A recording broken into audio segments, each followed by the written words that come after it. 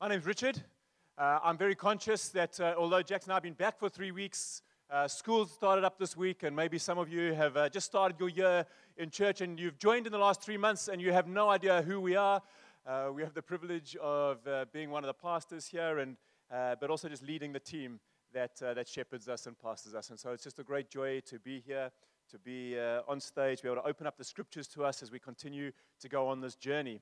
And so I'm going to start with a story. 2 steamboats. Okay, some of us might remember traveling on them.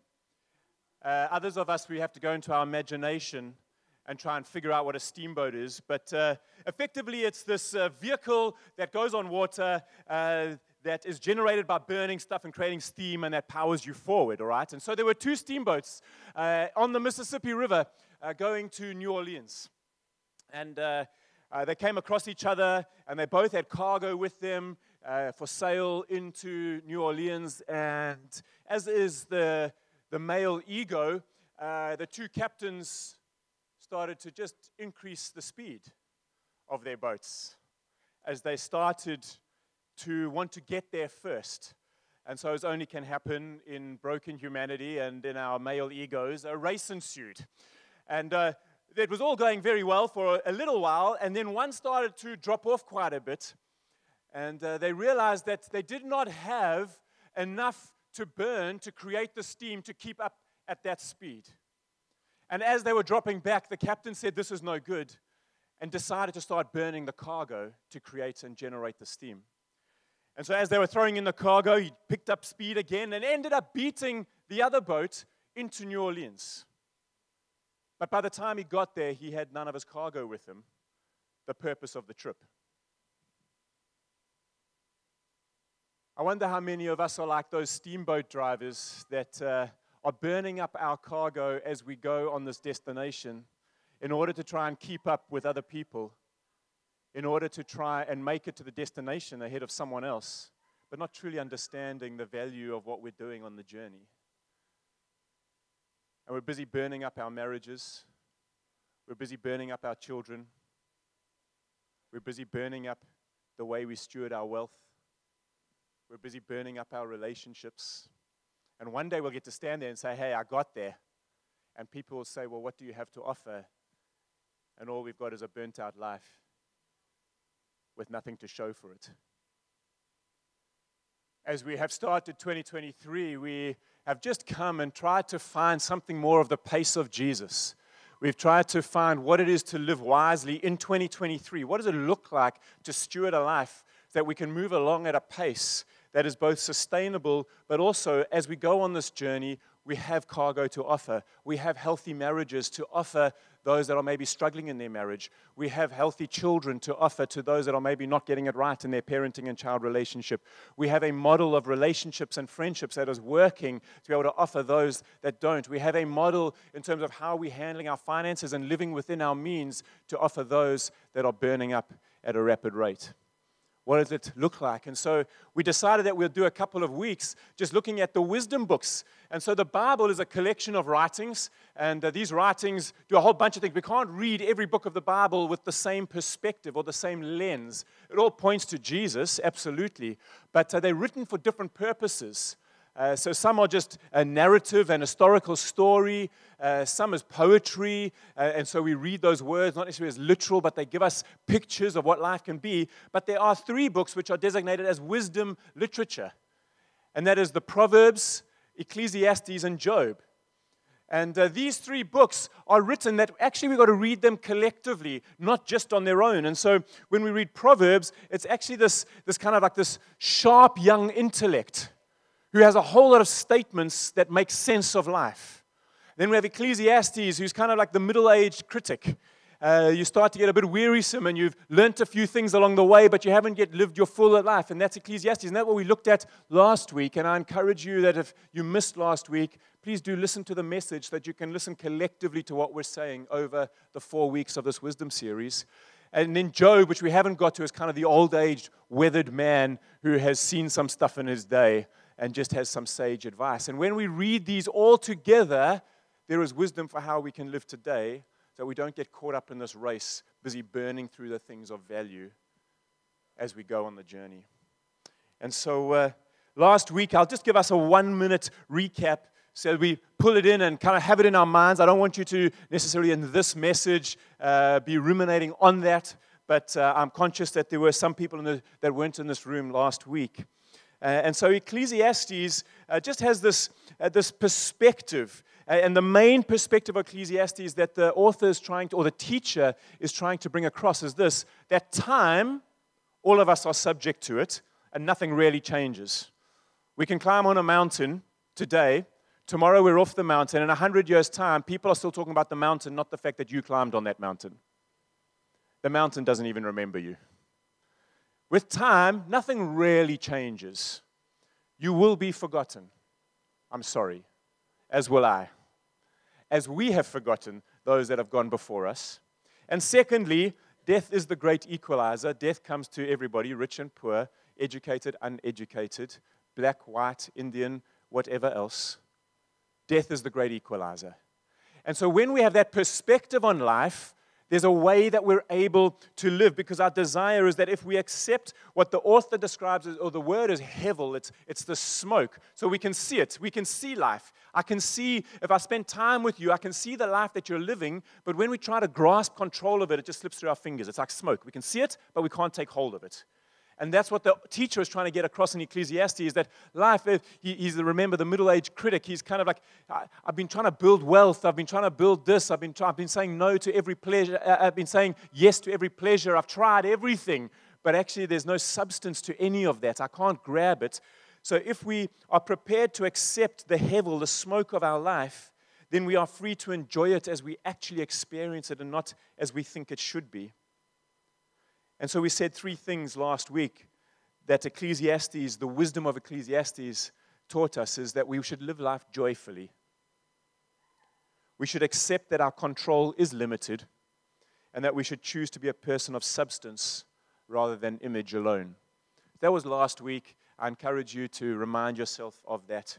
But this week, we're going to see what Proverbs has to teach us, and I'm splitting this over 2. And so we've got some for today, some for next Sunday. I've got to have something to keep you coming back. But the Word of God and Jesus should be strong enough. But we're going to look into Proverbs. And we're going to start with Proverbs chapter 1, verses 1 to 7. It says this. This is the introduction, which gives us a bit of a context for what we're reading and how we can gain wisdom for today. The Proverbs of Solomon, son of God, king of Israel, for gaining wisdom and instruction, for understanding words of insight, for receiving instruction in prudent behavior, for doing what is right and just and fair, for giving prudence to those who are simple, knowledge and discretion to the young. Let the wise listen and add to their learning, and let the discerning get guidance for understanding proverbs and parables, the sayings and the riddles of the wise. The fear of the Lord is the beginning of knowledge, but fools despise wisdom and instruction. And so the invitation today is that we would take hold of the Proverbs as we go through a couple of them, something of the overview of what the book is, and then into a couple of individual statements and sayings. The invitation is we can be wise if we take heed and learn from what the Spirit of God has allowed to be in this collection of writings, or we can be foolish and just disregard them. I really want to invite you into that story to gain wisdom so that we can live by wisdom. And so Proverbs is this, in these first couple of verses, there's this 3 categories of people. And so we read it all through the Proverbs. There are these 3 categories of people. There's number 1, those who are moving toward the Lord, and they're called wise. There are those who are moving away from the Lord, and they are called foolish. And there are those who are not moving at all with respect to the Lord, and they are called simple. And so there's the wise, the foolish, and the simple. And again, the encouragement and the invitation as we read this is that the Spirit of God is saying, would you come on the journey of being wise? Not foolish, moving away from the Lord, and not simple, just not moving at all. Would you come on this journey to wisdom? Because the wisdom of the Lord is what gives us strength, what gives us life, what gives us vitality, which teaches us how to live in a broken and crooked world. All of us desire peace. We are able to attain peace when we live by the wisdom of the Lord, regardless of our external circumstances and what is pressing on around us. And so Proverbs is this book. I'm going to just take 2 minutes to give us a bit of an overview and an outline, and then we're going to get into a couple of things. But Proverbs is this young, brilliant teacher that's been able to put words to deep concepts, into sayings and phrases that we're able to remember. Many of you that have read the Proverbs, and maybe you've been doing it for years, you may live by some of them and be able to recount them like this. I encourage you, whether you are new to the Bible or you've been reading it for many years, to put to memory some of the Proverbs, because God has, again, orchestrated these catchy phrases that are so good to live by. But this brilliant young teacher who is called Lady Wisdom, she is able to teach on all subjects of our sexuality, of our relationships, of our marriage, of our parenting, of our wealth, of our character. And so everything is in there. Proverbs has everything in it in terms of wisdom for how we should live. Proverbs is able to see things that most people can't see. There's this word that describes, or the word for wisdom, and forgive me if any of you are scholars, language scholars, but I think it's pronounced kuchma, which is fine, but it's wisdom, and it's an attribute of God, and it's woven into all of creation. And so what it means is there is a way that is wise that you cannot bend or manipulate. It is in the DNA of creation. And so it's this moral law that exists. We can fight it all we like. We are not going to win because we are not the creator. And so wisdom is in the DNA of everything that is, because it's been created by God. And so we can move with the wisdom of the Lord, or we can move against it and be foolish, but you're not going to change it. We again need to surrender to it. So Ecclesiastes' invitation was, can we surrender that not everything's in our control? And Proverbs, again, the essence of it is this, is can we surrender to the moral law that God has put into all of creation so that we are able to move with wisdom as opposed to coming up with our own. But also in this Jewish thought, Kuchma isn't just some impersonal force, it is an attribute of God. And therefore, for us to know this law, this morality, is not just something that we can come up with in our human minds. It's about surrendering to God, because it is a personable force, not an impersonable force. It is from our Creator, and therefore the only way we can truly know wisdom is to know God. And so the fear of the Lord is the beginning of all wisdom. So this is just something of an outline. And so what we get is the first 9 chapters of Proverbs is this father who's experienced life, and he's giving his son a series of 10 speeches, which we're not going to go into. You can just read it and understand it from that lens. But chapters 1 to 9 is just a father giving his son wisdom, and then chapters 30 and 31 is a mother giving her son wisdom. And so Proverbs is bookended by a father giving son wisdom and a mother giving son wisdom. And then we read chapters 10 to 29, which is all of these sayings.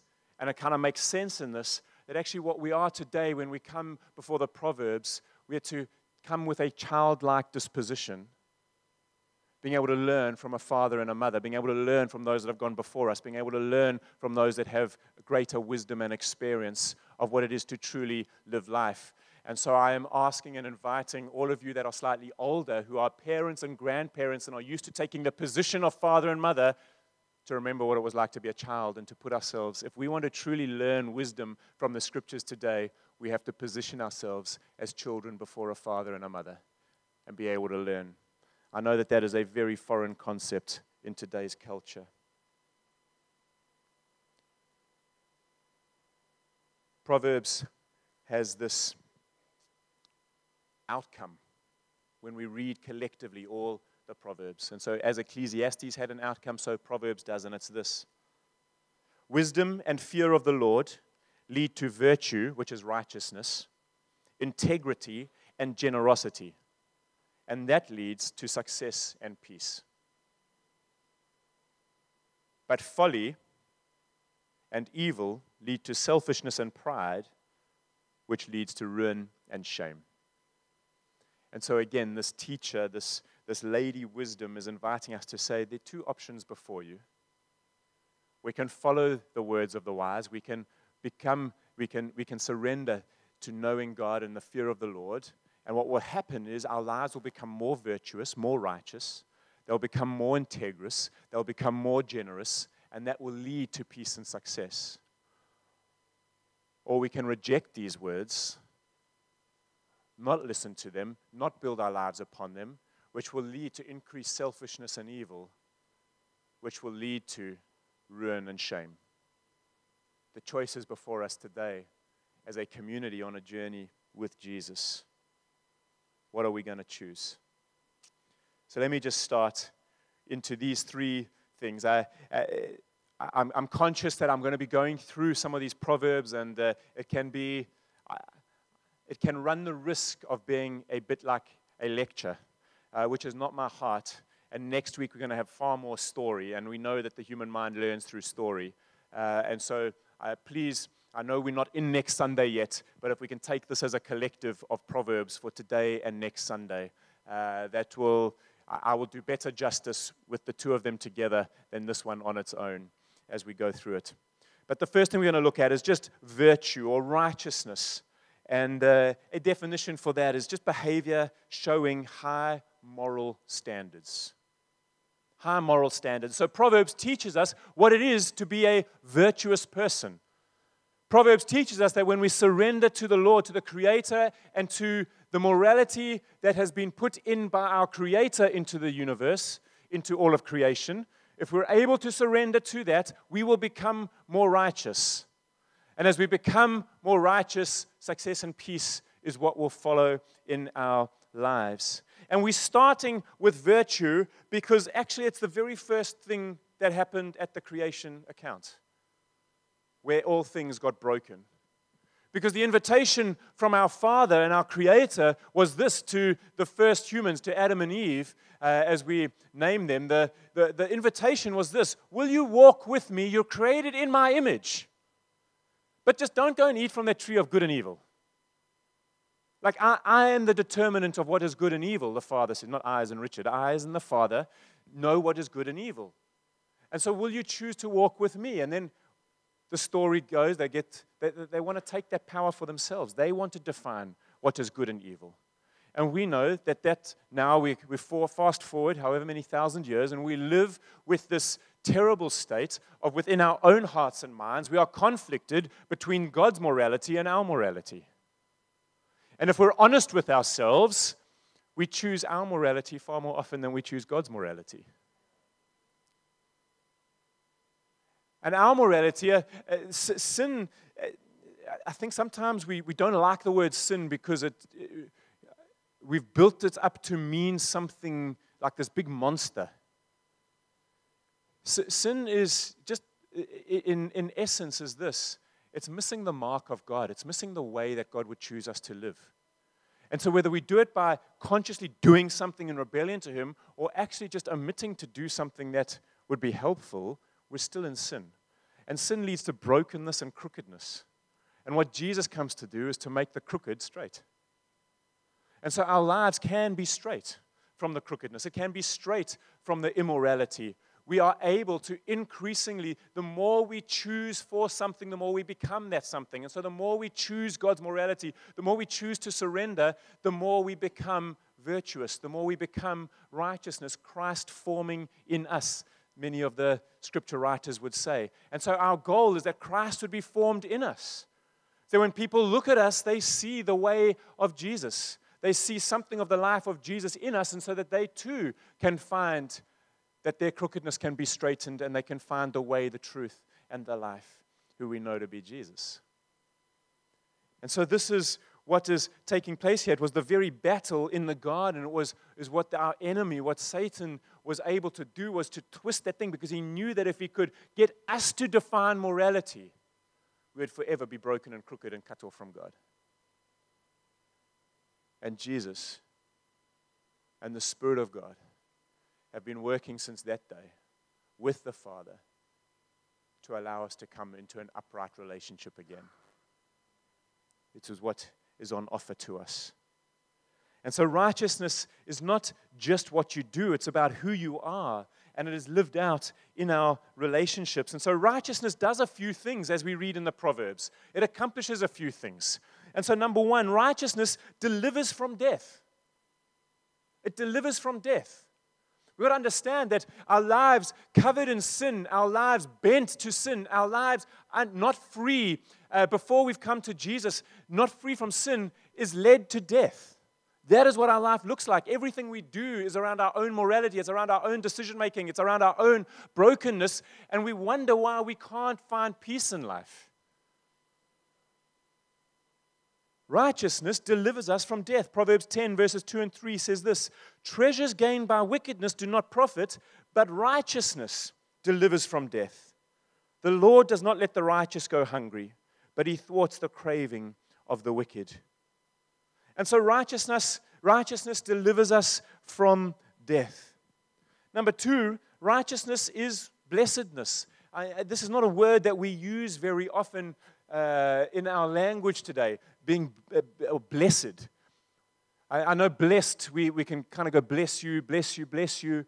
But this is living under the Father's blessing, a blessedness from heaven. It is fundamentally different to when we in our brokenness try to bless people. And so again, surrendering to God and His ways, what happens when we do that and we grow in our virtue, we grow in our righteousness, when Christ is formed in us, we grow in living under the favor of our Father, the blessing of our Father. I mean, who knows, just on a very simple basis, those of us that are privileged enough to have children, we know that it is far easier for us to bless our kids when they are obedient than when they are not. And I know that I cannot put our Father in heaven in the same manner as us because all of our own brokenness and wickedness comes into those relationships. But likewise, there is something of us being in His image. There is something by the Spirit of God that allows us to model something of what it is to be a father.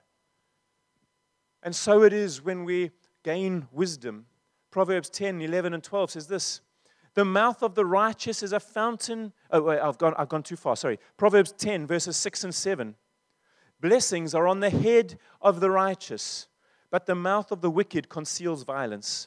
The memory of the righteous is a blessing, but the name of the wicked will rot. John and I have the privilege and the pain of doing many memorial services or funerals. And it is an incredible privilege when the person for whom we are doing the memorial has lived under the blessing of the Father, our Heavenly Father's hand. The memory is so much easier to speak about and to celebrate and to do those things.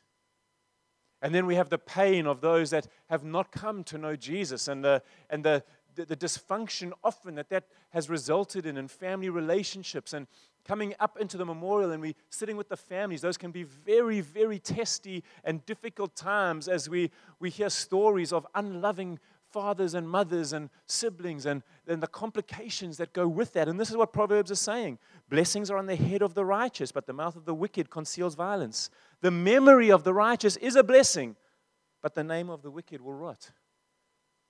And so Proverbs, again, it's just saying that what is the moral law that's out there in the DNA of all creation? It's just telling you what will be. We are invited to live in a particular way so as to whether we choose to be wise or simple or foolish.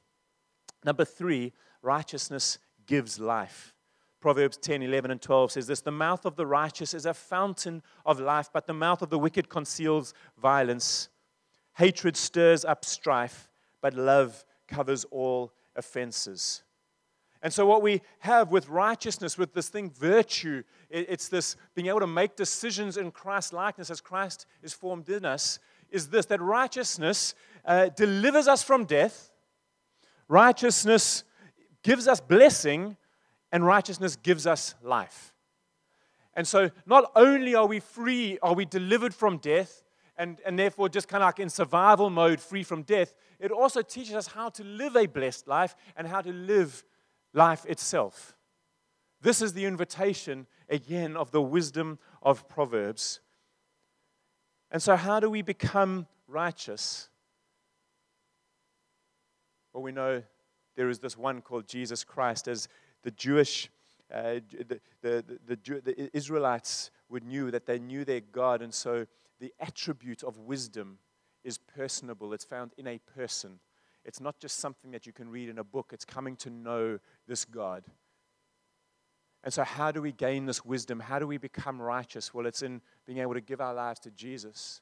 And then by His Spirit, then Jesus is able to be formed in us. And day by day, we're able to make more and more decisions which are wise, more and more decisions which lead to righteousness. And that becomes increasingly our habit. Ideas become thoughts, and thoughts become actions, and actions become behavior, and behavior becomes character. But if we're not sitting, giving thought, and allowing the ideas of Proverbs to form within our minds, if we're never allowing them to take root, if you only hear them from me this morning and don't go home and allow that and sit on that and allow the Spirit of God to take that word and plant it in you, the likelihood is the idea will never develop into a thought, and therefore the thought into an action, the action into behavior, and behavior into character. It takes time. The pace of Jesus is a lot slower. It's not burning through our marriages, burning through our kids, burning through our relationships, burning through our workplaces. If we want to know the pace of love, it's a lot slower than we're living.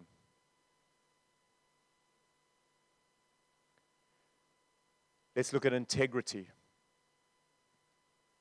Remember, we started with that overview of Proverbs, and it says this, that wisdom and the fear of the Lord leads to righteousness, it leads to integrity, it leads to generosity, and that leads to success and peace. And so let's look at the second element, integrity. Just defined like this, the quality of being honest with strong moral principles, as well as the state of being whole and undivided.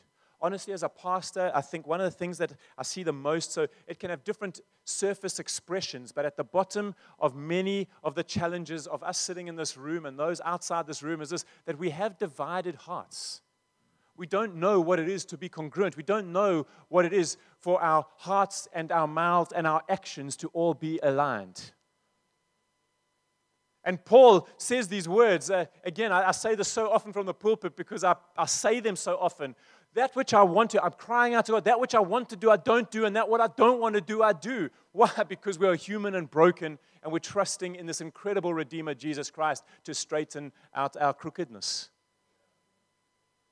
And it's only in Him there is the way, the truth, and the life. And so integrity is being able to live whole and undivided. So much of our stress and our buckled overness, which even represent itself in our physical, you can see when people are bent over under the weight of crookedness. We know it. We can see it under the weight of sin.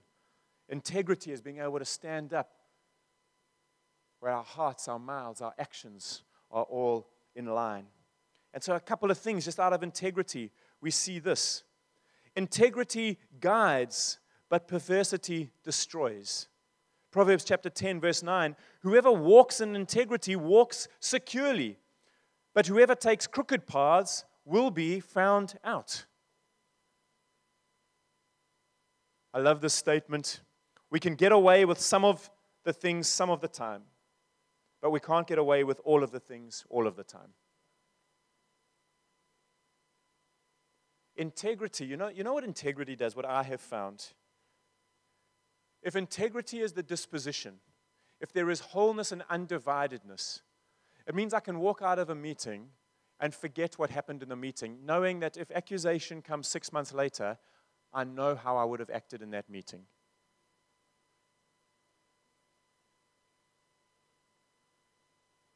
And so we get to walk free. It's when we are not integrous, it's when our hearts and our mouths and our actions aren't aligned, that we go about stressing about what did I really say? Because we have to keep account of all of these things to keep our lives sane and what we think is straight, even though to the outside observer, it's terribly crooked. And so we live under the stress of not being honest. We live under the stress of having crooked lines. We live under the stress of, I acted this way in this meeting, and I acted this way in this meeting. And they're two opposed ways. I acted kindly to my kids when I was here on the church property in front of people while they were watching. And as I was at home with my wife in another room, I treated my kids very differently. Non-integrity. I sat in a work meeting and I had this person that I don't particularly like in front of me, but I showered them with blessing and praise. And then I go into another meeting with somebody that I trust and I slander that person.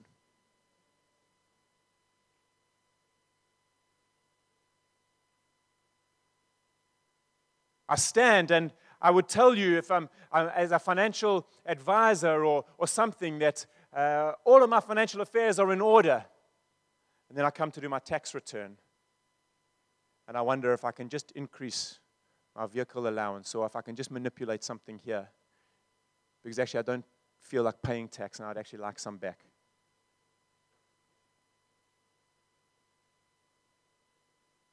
Integrity guides us. Perversity destroys us. Secondly, integrity is the undivided self. Proverbs 27, verse 19. As in water, face reflects face, so a man's heart reveals the man. Are we who we say we are? And that's the journey of walking with Jesus. And so if I can just lift the heavy off of you, all of us are not fully who we say we are. And so don't sit there under condemnation. All I'm asking you to do is walk with Jesus, because He will help us become a little bit straighter and a little bit straighter and a little less crooked and a little straighter and a little bit more integrous, which will add a little bit more peace and a little bit more success and a little bit more. And we keep going and we keep going. And as we walk through life, so it gains greater life and traction. We should make what we say consistent with what we do and who we are. Number 3, integrity creates generational impact. I don't know if you've ever given that thought, but the Proverbs writer says this in chapter 20, verse 7. The righteous man walks in his integrity, and his children are blessed after him. So many of us think about, we want to leave an inheritance to our children. And that would mostly mean something of financial value. And so often what we'll do is we'll forget our integrity to create that financial base for our children. But the wisdom writer says, actually, it's our integrity that blesses our children and the next generation. And so as we walk with Jesus, as Christ is formed in us, as integrity grows in us, so our future generations are blessed. Beautiful, hey? Be a person who avoids gossip, lewd joking, foul language, fudging tax returns, anything else that compromises integrity. Let's go on that journey together. Even when it's really hard, even when it means owning up to our own sinfulness and wickedness and brokenness, let's make the integrous decision. Because the beauty of a wise life and the beauty of a community that is following Jesus is there is mercy and there is forgiveness for sin. Love covers over a multitude of sins. So when there is sin, it is not something to hide and cover up and try to walk with a lack of integrity. Rather, we bring it forward so that there can be forgiveness and a restorative, redemptive path walked out together. This is the beauty and the genius of God and His family, that we don't have to allow it to eat us up and we die inside. We're able to confess it and bring it out and be able to live more fully in the light. Thirdly, we're nearly there. You still with me? Generosity. The quality of being kind and generous. And the quality, I love this definition, the quality of being plentiful or large. Plentiful or large. I love that. I love that. I want people when they've left my presence, I would love them to say, Jeepers, isn't he just larger than life? Or wasn't that a plentiful time? I would love people to say that about me. I know there's many people here that know a particular man that leads a church in Pretoria, and you would say that. It is just, he is large and plentiful, and it just keeps coming at you. And it is no surprise that he lives a life of peace and success, and wherever he goes, flourishes. I think we can catch on here to something of this, what it means to be generous. Again, it's not just financial, it's being plentiful. Are we plentiful in our presence when we are living in relationship with somebody? Husband, were you plentiful with your wife this week? In every way. Yes, that includes sexuality. But in every way, were you plentiful? Were you plentiful with your children? Were you large with them? Were you plentiful in your work environment? Generosity is about being plentiful and large. 3 things just about generosity, and then I'm going to wrap this whole thing up. Generosity is a path to blessing. Proverbs chapter 11, verse 24. One person gives freely and gains even more. Another withholds unduly and comes to poverty. See, these are moral laws that God has put into creation. And so if you are sitting there under financial pressure today, may I suggest your next act should be an act of generosity. An act of plentifulness.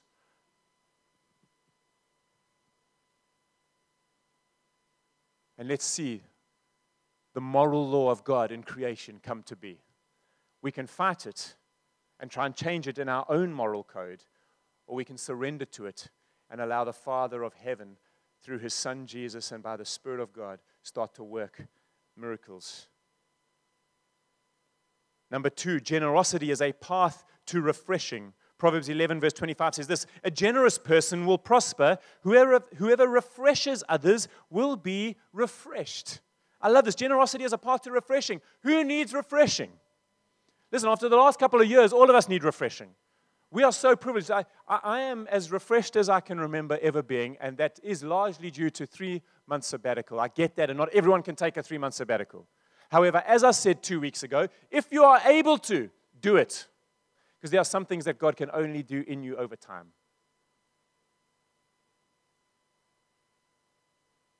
Teach us to number our days right, that we may gain a heart of wisdom. And so next week, I'm sure all of us, we want to number our days right. Some of us have fewer days to live than others. We want to number our days right. We want to live fullness of life. We want to live at peace and successful, and success by the terms of God. And so Proverbs is going to continue to teach us next week as we go in that. But let's live lives of virtue, integrity, and generosity.